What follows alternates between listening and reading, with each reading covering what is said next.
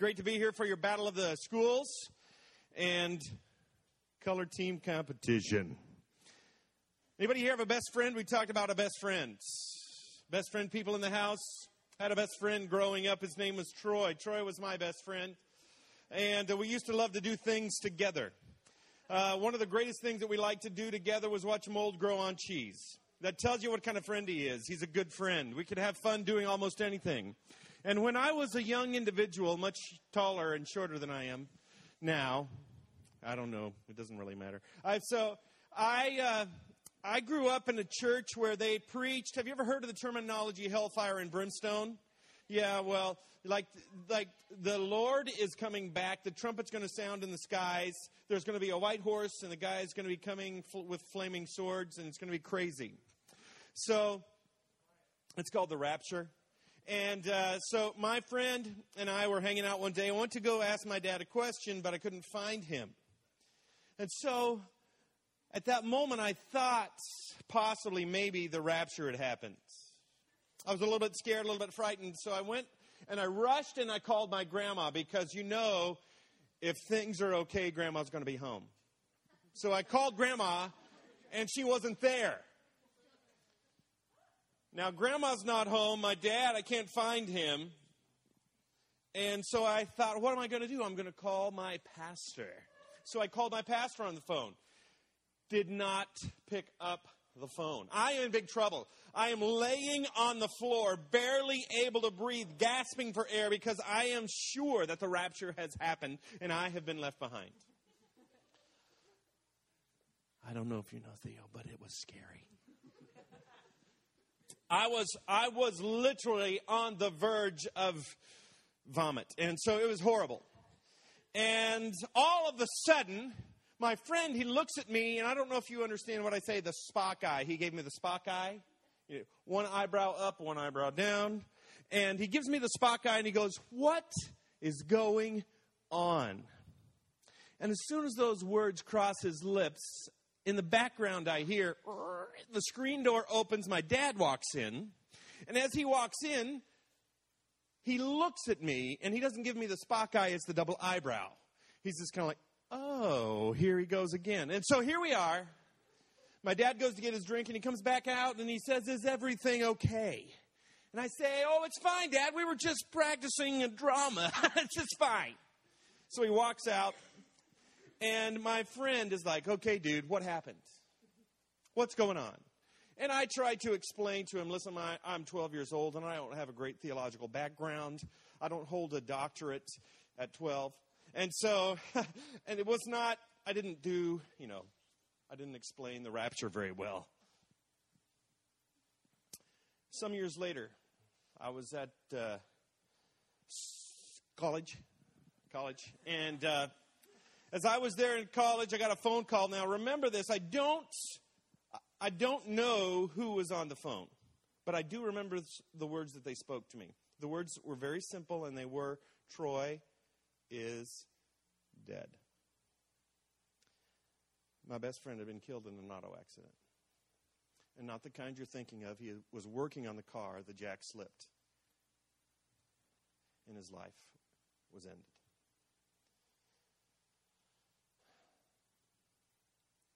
I rushed back to get to the funeral. And I lay over a casket weeping for my best friend. Because my best friend was gone. But also, I knew that Troy had never accepted Jesus as his personal Savior.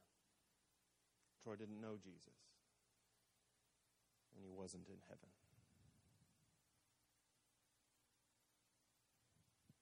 Why do I tell you that story?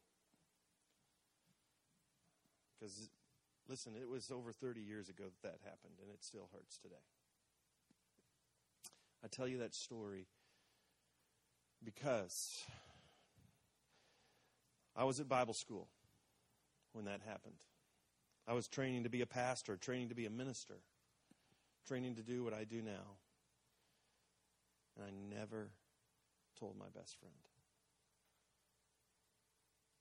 about Jesus. That is a weight and a burden I have to carry for the rest of my life.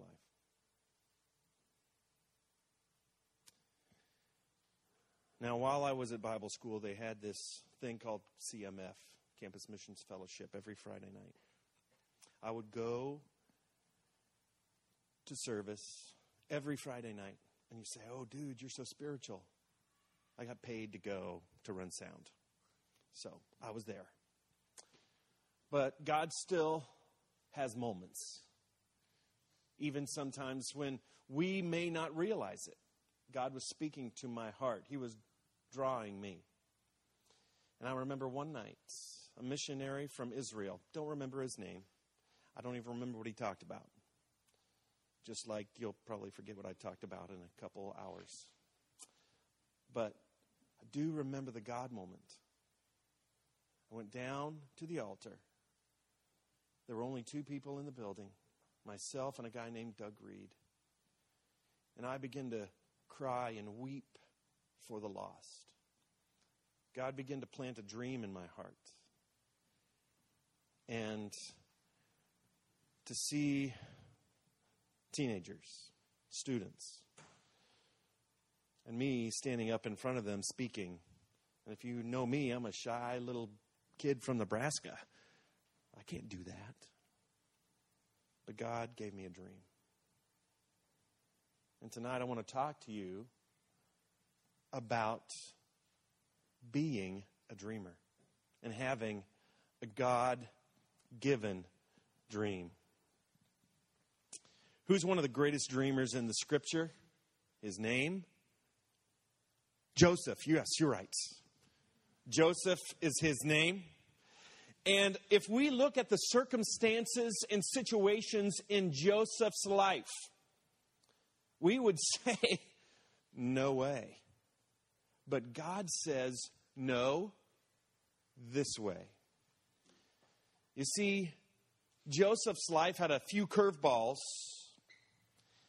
and he didn't realize that the path he was on was maybe not the path that God guided him on, but it was the path that God used.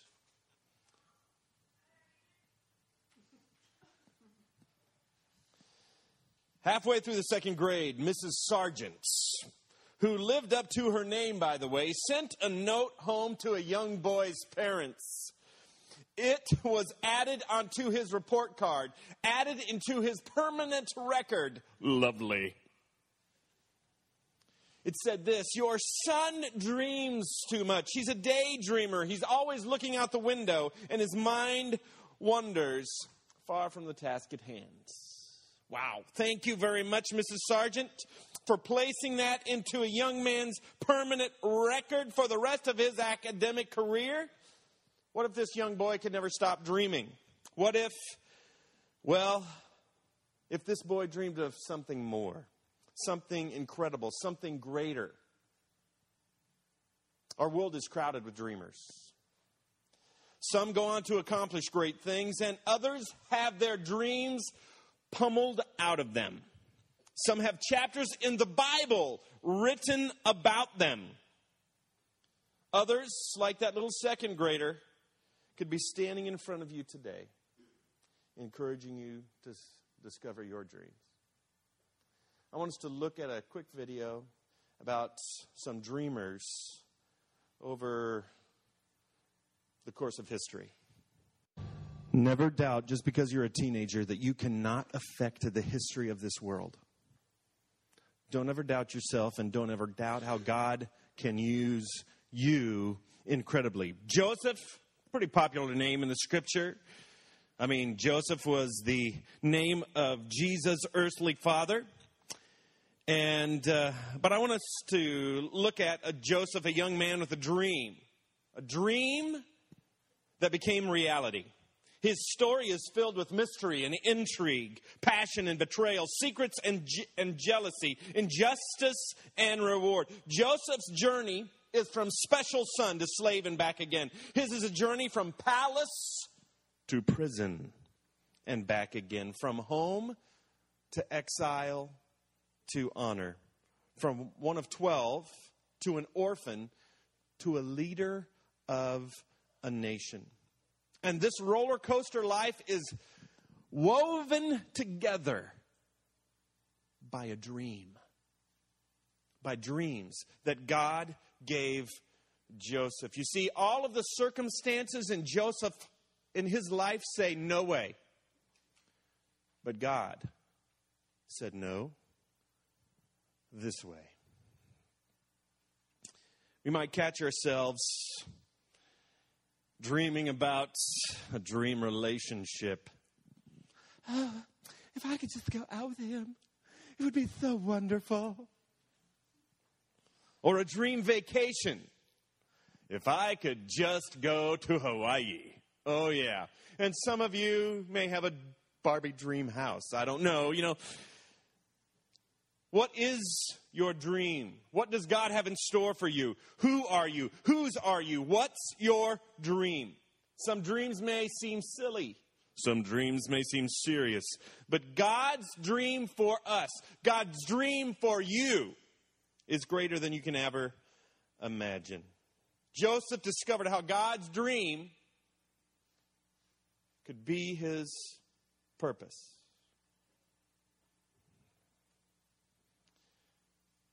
Your dream can answer the question, why am I here? God's purpose is for you to grow, to worship, to reach out to others. A good dream, a God-given dream, makes you whole. Genesis 37, starting at verse 1 through 11, says this. So Jacob settled again in the land of Canaan, where his father had lived as a foreigner. This is the account of Jacob and his family. When Joseph was 17 years old, he often tended his father's flocks.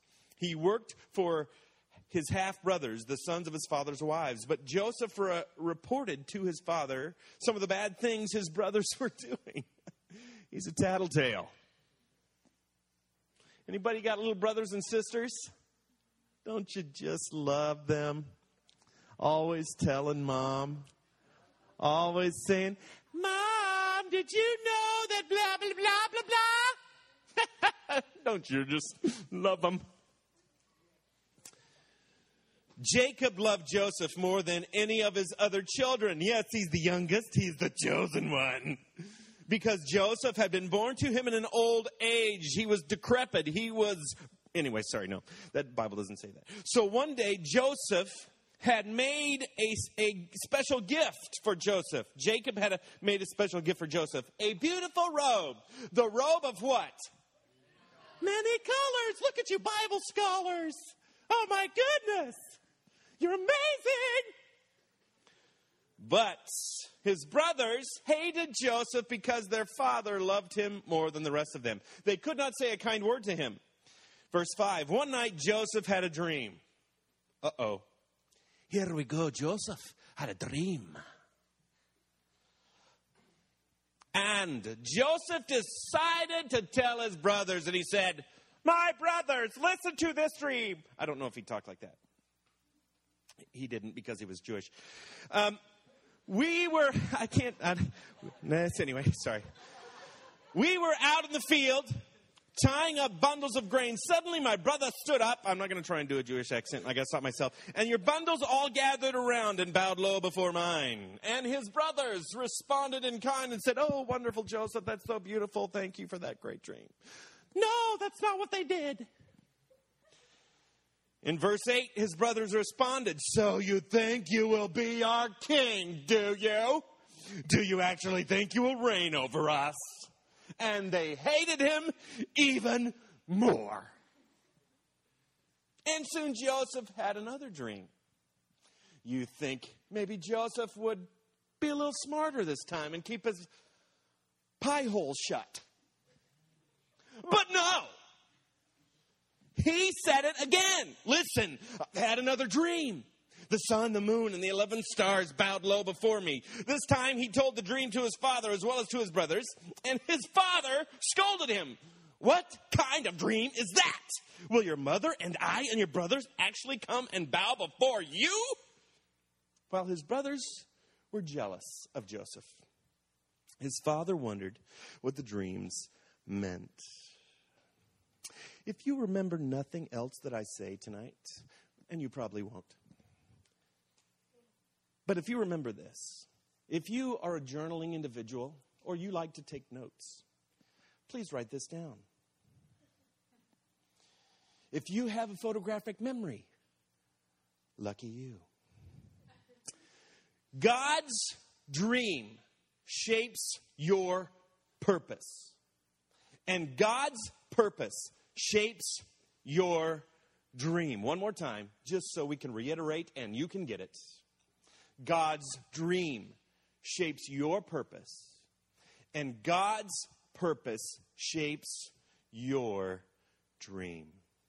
Joseph is a person shaped by purpose. Joseph had a keen sense of direction for his life.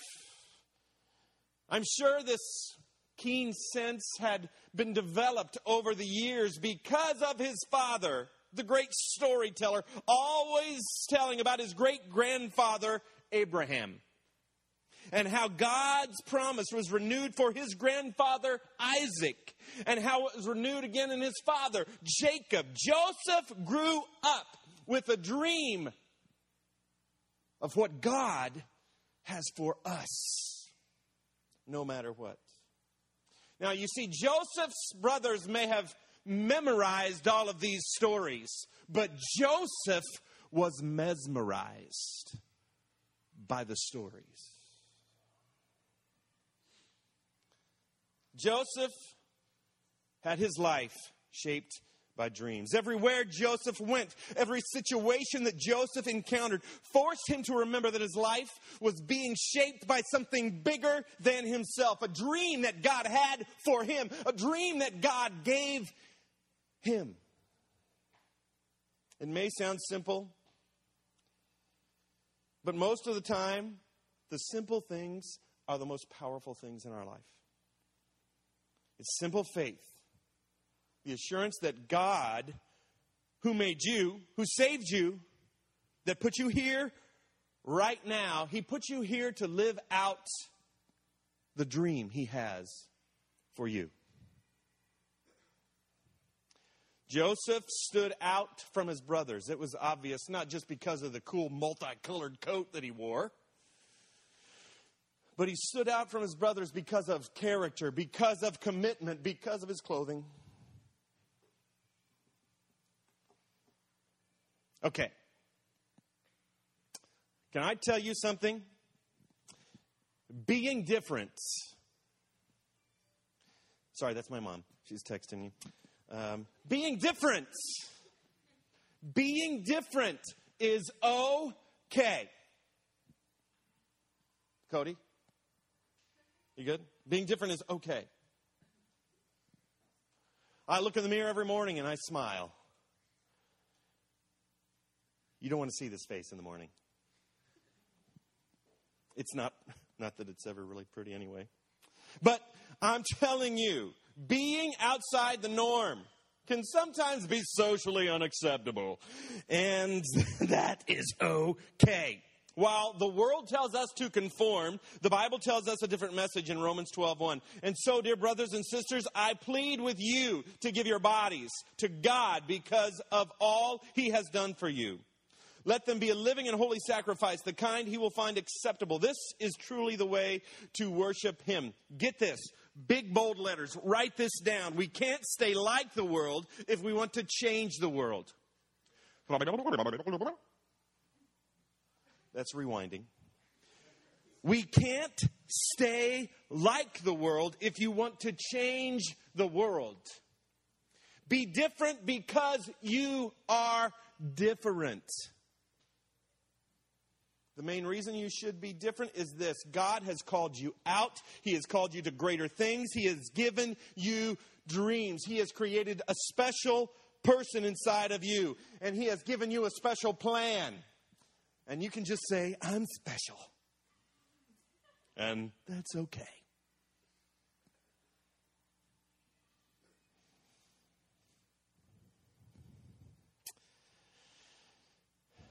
You look at me now and you say, that guy likes to eat food. And it shows. Yes, I do. I enjoy eating food. I enjoy the pasta. The tomato sauce. I also enjoy some red meat, some steak, and potatoes, a man's meal. But I could be a vegetarian if it wasn't for meat. I love vegetables. I love okra, eggplants. I love acorn squash. How about that? But let me tell you, one of my favorite places to go and eat, is to Sam's on Saturday. Oh, yes. I got an amen on that one. Hallelujah. You know, you walk into Sam's, and as soon as you walk in the door, there's some beautiful little old lady. She's like, would you like to try our blue corn tortilla chip? It's all organic, GMO, blah, blah, blah, blah, blah, blah. And you're like, why, yes. I would love one. And you're like, oh, that's so wonderful. She's like, oh, we're selling it by 10-pound bags of corn chips. I would love that. And you go walk around, and they have guacamole and ham and roast beef and steak and all kinds of goodies. Maybe even a little crab dip if you're lucky. And who needs to go eat lunch? Who needs to go pay for lunch when you go to Sam's on Saturdays and get free samples? You walk out of Sam's, though, on Sample Saturday, and you got a cart full because you tasted the samples, and they were good. You know what I'm talking about. I love taking my kids to Sam's on Saturday because I don't have to go out to Chinese food. I just feed them. That's right. Sam's Sample Saturdays. Can you imagine this? What if we lived our life as a sample of Jesus? What if we lived our life as a sample of who Jesus could be in the lives of our friends?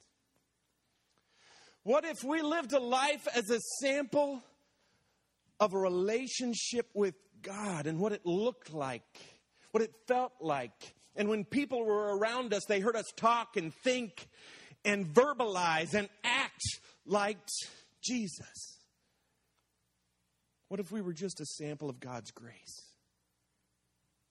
of His compassion?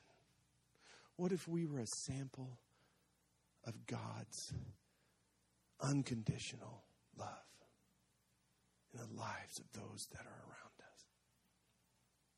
What a difference that would make. God has a dream for you. One you may not even realize. Maybe you've just gotten a sample.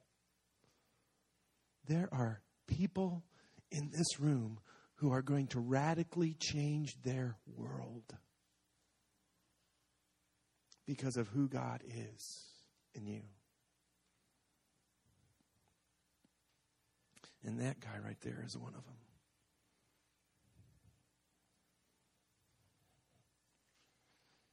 God wants to use you. He wants to give you dreams. And He wants you to live life as a sample for Jesus. Would you bow your heads with me? Nobody looking around right now. This is a moment of solitude, a moment of honoring God and His Word. I never take lightly the opportunity to stand before individuals and share the hope of Jesus and the dreams He has for our life. I know that in a room this size, there are people that may not have a connection or a relationship with Jesus. Or maybe you're here tonight and you have followed God at one point, but right now you are far from God. With no one looking around, because I don't want to embarrass anyone. That's not what it's about. But this is an opportunity right now to begin that God-given dream. And if that's you tonight, you say, I don't have a relationship with Jesus, Brad, but I want one. I want to live that dream. If that's you tonight, I just want you to lift up your hand and say, Brad, that's me. I need a relationship with Jesus. Very simply, just lift up your hand with nobody looking around in a moment of honesty tonight. Brad, I'm not where I should be in my relationship with God. And that's me. Would you just lift your hand tonight? I'll give you that opportunity right now to say, Brad, I need that connection. I need that relationship with God. Would you pray with me tonight? Maybe you have stepped away from God and you're not in relationship with Him right now. This is the opportunity that you have to move into right relationship with Him. And if that's you, just lift up your hand and say, Brad, that's me tonight. I'm not where I need to be, but I want to make it right tonight. If that's you, just lift up your hand. That's awesome. God wants to give you a dream, students. If you're a follower of Christ tonight, He has dreams for you. Incredible, powerful, amazing dreams for your life. He wants you to accomplish things and trust in Him in ways that you may not have ever even thought of yet. But God has that for you. You see, in this battle for the battle of the schools, I believe it's a battle for your school. It's a battle for your friends, for their hearts. And I challenge you tonight to be a sample of Jesus with your friends. I challenge you to be a sample of Jesus in your home. I challenge you to be a sample of Jesus in your class, in your school. To stand up and be different.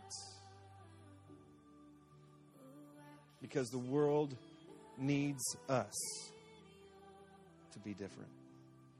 Would you stand with me tonight as I pray with you? Heavenly Father, I thank you for these students.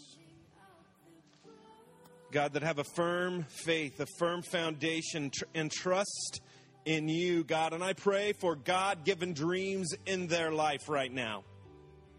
I pray for God moments. I pray, Lord Jesus, that you would put in their path individuals, God, that would encourage them, that would lift them up, that would stir them to grow and draw closer to you. Heavenly Father, I pray that you would give them God-given dreams, Lord, not just for 5 years, 10 years from now, but for tomorrow, for next week and next month, Lord Jesus, that you would impart to them dreams and a heart for the lost.